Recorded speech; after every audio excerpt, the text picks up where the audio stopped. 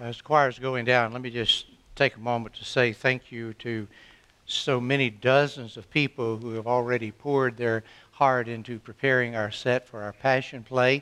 Maybe you've noticed there's a little difference how things look up here at the front. We're excited about our Passion Play for this year.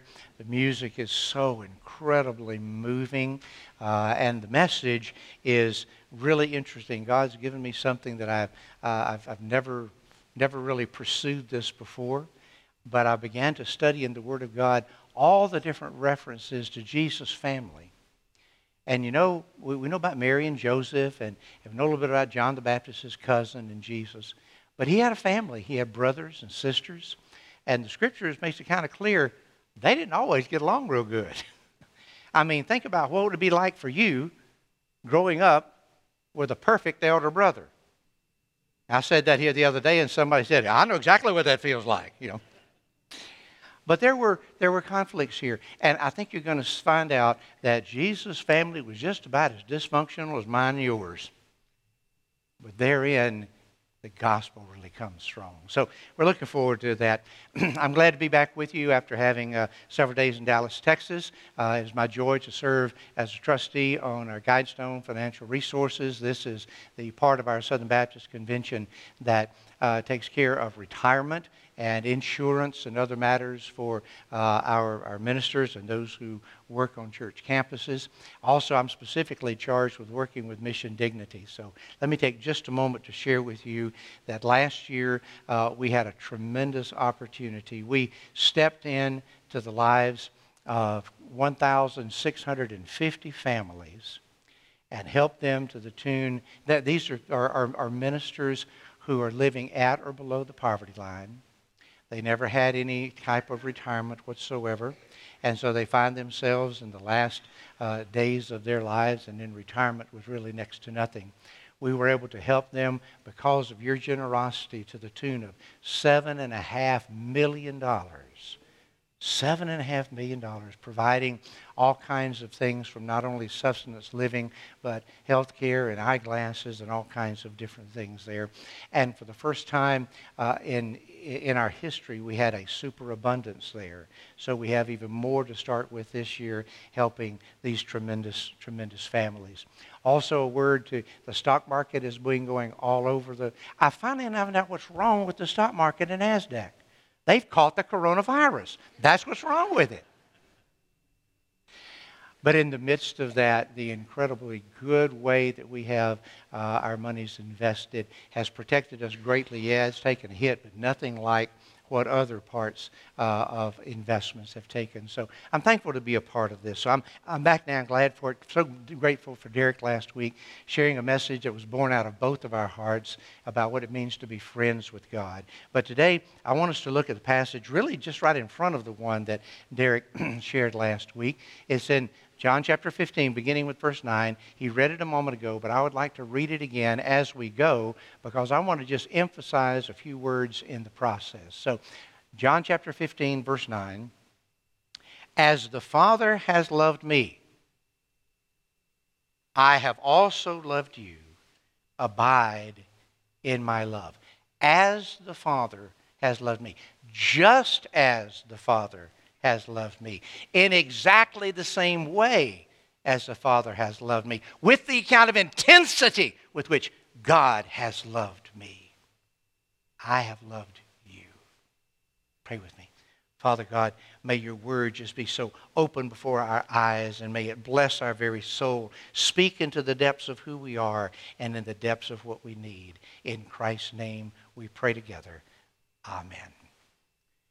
Just as, the word as may be the only word that appears there in your Bible, but that is kathos in the Greek. And it appears in 3 of our verses that we've read today, verses 9, 10, and 12. It means not only as or just as, but to the degree as, to with the intensity as, with the very same power as. That's just as. And it seems this word kathos kind of bookends the entirety of this passage this morning. Just as the Father has loved me, just as I have kept His commandments, and just as I have loved you. This word is used 31 times in the Gospel of John, and it describes the intensity of the love for God for the Son, the intensity of the love that the Son has for the Father, and the intensity of all of God, God the Father, Son, and Holy Spirit, their love for us. And it also then describes the love we have for one another. A tremendously important passage. As the Father has loved me. With the same kind of intensity, with the same kind of intimacy, with the same kind of warmth and tender loving care, I have loved you. Whew. The Son's love is the same as the Father's love. And it's that just as kind of love. And so you and I get to live in that love. Let me tell you something. I love my sweetheart. She and I were 16 years old when we fell in love. Been in love all of our lives. Coming this July, it'll be 50 years we've been married. And I love her with a passion and an intensity and a dedication that is not matched anywhere else with another human being on earth. So if I were to say to you, Ed, I love you with the same intimacy and intensity and devotion that I love my wife. First of all, you'd look at me and say, I don't think so. But imagine what that would be saying. This love that the Father has for the Son and the Son has for the Spirit. He says, this is the magnitude of which my love is for you. I mean, I'd die in a heartbeat for my wife, and she would for me. And so it's all the more important that I live my life in love for her. Because she doesn't want a dead husband. She'd rather have a living one, all right? And so here's the love that we get to live in. Just as the Father has loved me, so love I you. Warren Wiersbe points out that there are several times in the Scriptures where it talks about the intensity of the love for the Father, for the Son, and the Son for the Father. We tend to talk about for God so loved the world, and indeed He did. But we've got to keep in mind that what started with the Father, what started with the Son, what started with the Holy Spirit was totally poured out on us. That same incredible intensity. The Bible says that the Father loved the Son from before the foundation of the world. John 17:24. And because the Father loves the Son, He has put all things into His hands and under His feet. John 3:35. He's revealed all things to His Son. John 5:20. Look at how Jesus loves us. And then just in case you miss it a little bit, turn over just a little bit to the right. Find the 17th chapter. Find John 17, all right? And go specifically to verse 26. Jesus thinking, just in case, boys, you forgot what I told you just a moment ago, let me reiterate it right here. That the love with which you have loved me, Father, may it be in them. Whew. Will you just camp out there for just a minute? What an intense love. But when you think in terms of God loving you, I want you to understand that's not window dressing. That's powerful love. That's sacrificial love. That's love. It doesn't matter what it takes. Nothing will ever change that love. Just as the Father loved me, I have also loved you. And then look, it says, now abide in that love. That's that second point. Abide in that love. Oh, there's that word again, abide. We've been running up on it ever since we got started with this chapter. It is a cardinal word in my vocabulary and the vocabulary of all your ministerial and support staff, because we have taken time to understand what that word means in our lives, and we have come to relish what that means in our lives, to abide. Now, I understand that, I've had several conversations the last couple of weeks with folks that said, I'm really trying to get my hand around this abiding thing. Well, I have racked my brain to come up with a better analogy than Jesus did.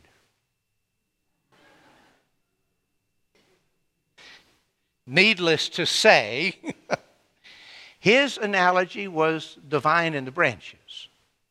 But here's something that hit me here the other day. I was sharing with one of our precious members, and she was saying, I'm really trying to struggle to get my arm around this abiding thing.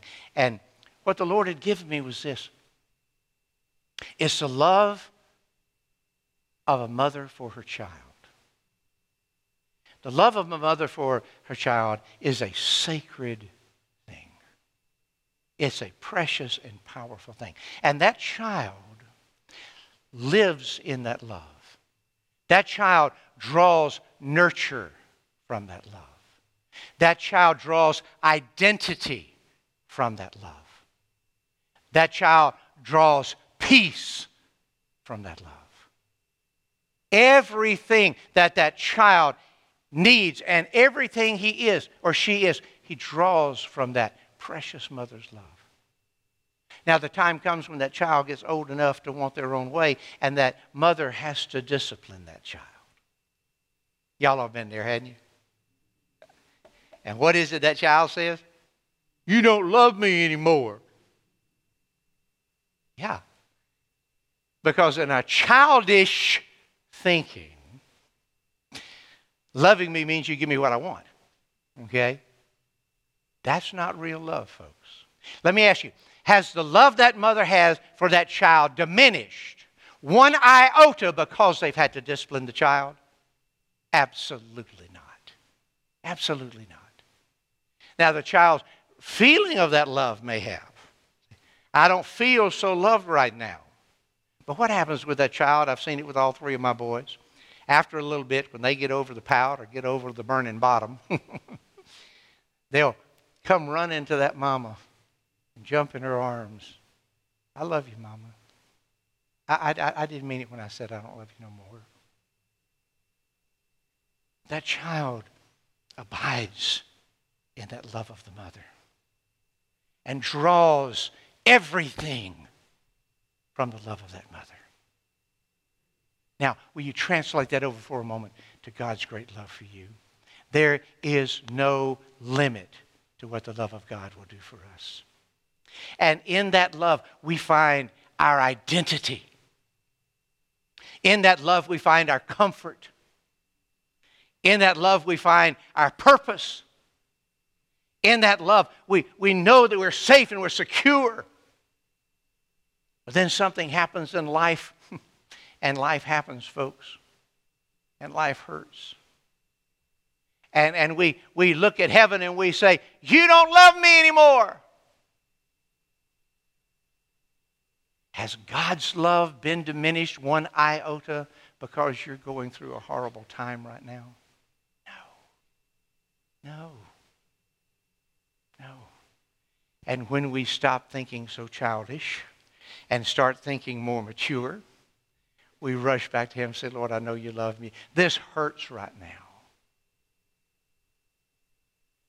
You and I get to live in His love. We get to abide in His love. Love that gives us confidence and assurance and peace and identity and purpose. That's what it means to abide in Him. To abide in His love. The agape love that is totally self-sacrificing, totally giving, born out of the heart of grace and mercy in our God. This is the type of love it took for Jesus to say, God so loved the world that He gave His only begotten Son, that whoever believes in Him should not perish, but have everlasting life. How is God's love the constant in your life? Listen, it's there whether you're basking in it or not. God's love is there whether you're abiding in it or not. God's love is there whether you're drawing your identity and assurance and confidence and peace from it or not. But how good it is to abide in that love. How good it is to live in that love. And let me tell you something. The natural outgrowth of being loved like that is you want to love right back. And how do you do that? Well, basic disciplines just flow out of that kind of love. I want to spend time with God. I want to spend time in His Word. I want to spend time talking to Him and Him talking back to me. I want to fellowship with other people that love Him with the same intensity that I do. I want to reach out to a world that doesn't know Him just yet. And then I want to be of service to this world so they can see the love of God in a practical way. These are the basic 6 disciplines that we teach in our discipleship here. They all flow out of the love relationship. Okay? They're not fruit themselves, but they are how the fruit grows, abiding in Him. Then let's look at verse 10 for a moment, if you will. If you keep my commandments, you will abide in my love, just as I have kept my, just as, see that word again, just as I have kept my Father's commandments and abide in His love. Now, if ever there's 2 words in search of biblical clarity in our day, that's the word love and the word obedience. We really don't understand many times how closely interrelated these are. But this is the secret I want you to understand today. This is something I want you to know. These 2 are interrelated. It is this natural, the supernatural outgrowth of abiding in His love. When you're abiding in His love, keeping His commandments is the natural outgrowth, the natural fruit of abiding in His love. I have said this before. It's not original to me, but I am absolutely convinced of this. If you're having a problem obeying in some area, let me tell you categorically from the Word of God, you don't have a problem with obeying, you have a problem with loving. The Bible says, if you love me, you'll keep my commandments. So, let me tell you what happens. When I try to obey God out of my own ability, out of my own strength, out of my own grit and determination, I'm going to obey God if it kills me. When I do that, I miserably fail every time.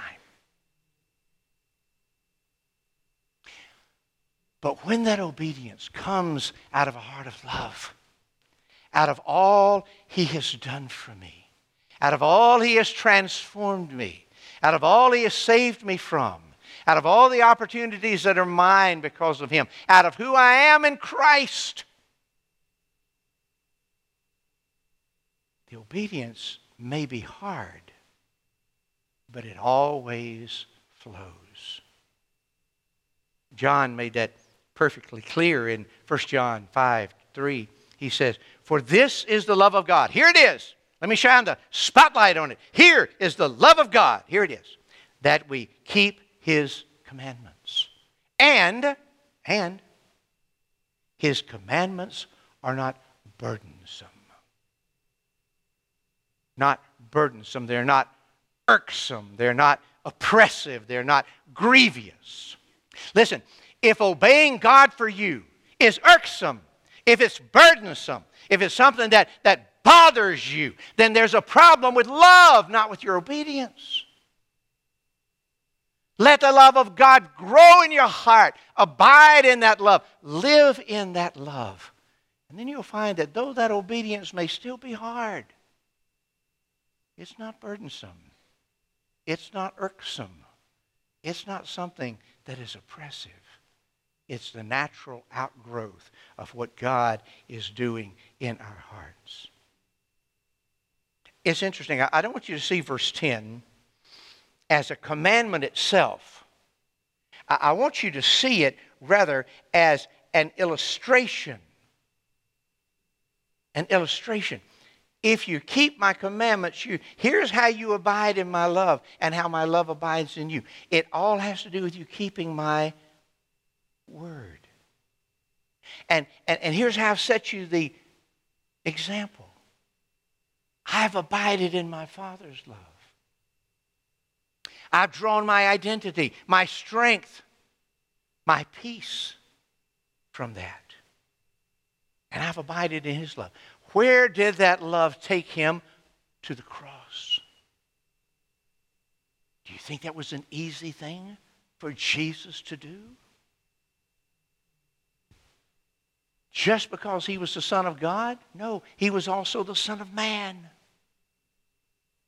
Every bit man. And it hurt. But he did it. Because it was the God's command, go die for me. No. The love that they shared that created the worlds and the universe.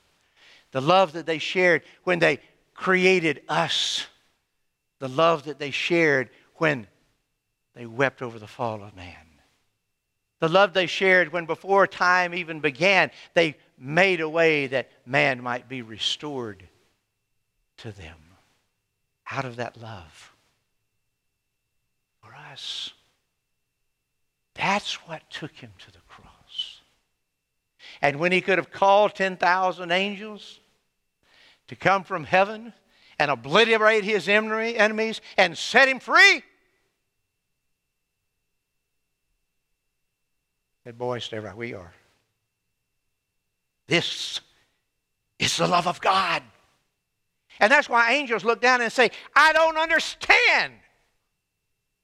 An angel can never understand that kind of love because that's just ours. That's only something we as created in the image of God will ever understand.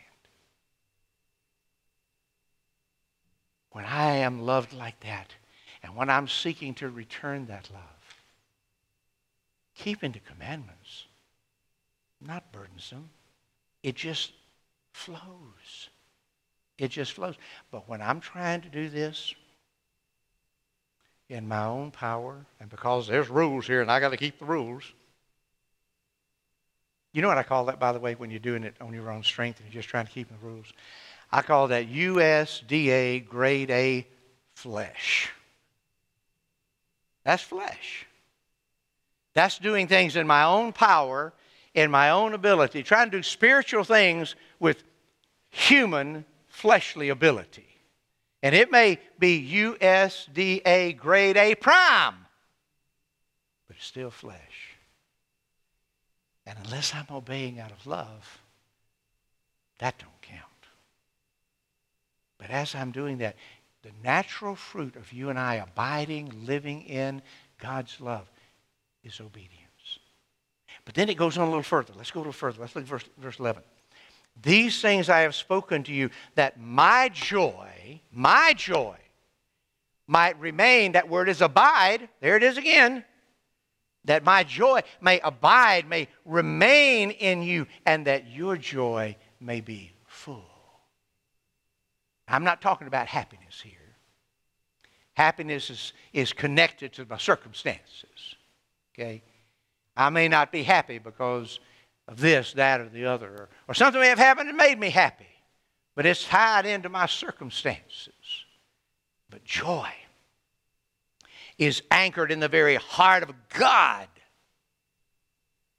Joy isn't wishy-washy. Joy is constant. I have to tap into it sometimes, and sometimes I tap into it better than other times. But it's the constant in my life. I find it interesting here that over in John 14, Jesus talks about peace. Here he talks about joy, and he's been talking about love. Does that sound vaguely familiar to you? From Galatians chapter 5:22, the fruit of the Spirit is love, joy, peace. Verse 3. He's talking about here. He's saying, look, as you're abiding in me, these are naturally going to grow out of you. The natural aspect of being in me. Now let's look at verse 12. This is my commandment. Okay. What he said earlier was not the commandment. That was a picture. Here's the commandment. This is my commandment, that you love one another just as, there it is again, just as I have loved you. This is fruit. This is the fruit of brotherhood. This is the fruit of the love we have for one another. This is the fruit of fellowship, of bearing one another's burdens, of praying with one another, of caring for one another, of being hospitable to one another. All of the one another's, this is the fruit of that. He said, we get to love one another. It's not we've got to love one another. It's we get to love one another. You can always tell the believer who's walked with the Lord and matured in faith, because they get crosswise with one another and they'll follow what the Scripture says. You get people that are not mature in Christ. They get crosswise with one another, and then they part company and they say bad things and all the rest of these kind of things. And you try to bring them back together, and it's just like bringing two kids together. Just like bringing two of my boys together, making them apologize to one another. I'm sorry.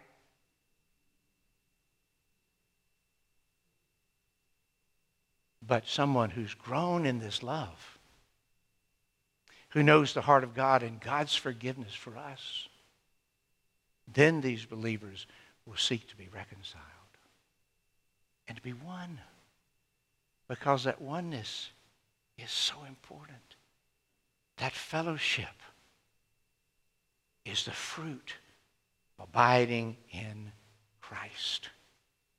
Who he gets better and better, I want you to know that. Jesus calls us to love one another the way that he loves us. Now, how did he love us? He loved us with a sacrificial love. We see that throughout the Scriptures, but there's probably no place that we see it any stronger, any more powerfully than another illustration that God wanted to use to help us understand not only love, but understand marriage. And he speaks to husbands. And he says, husbands, love your wives just as, in the exact same way, with the same intensity that Christ loves his bride, the church, and gave himself for her, sacrificed himself for her. That's the pattern of love that we get to share in the body of Christ. Because you see, we're all part of the bride of Christ. Jesus is the great husband. And all of us, male and female, we're part of the bride of Christ.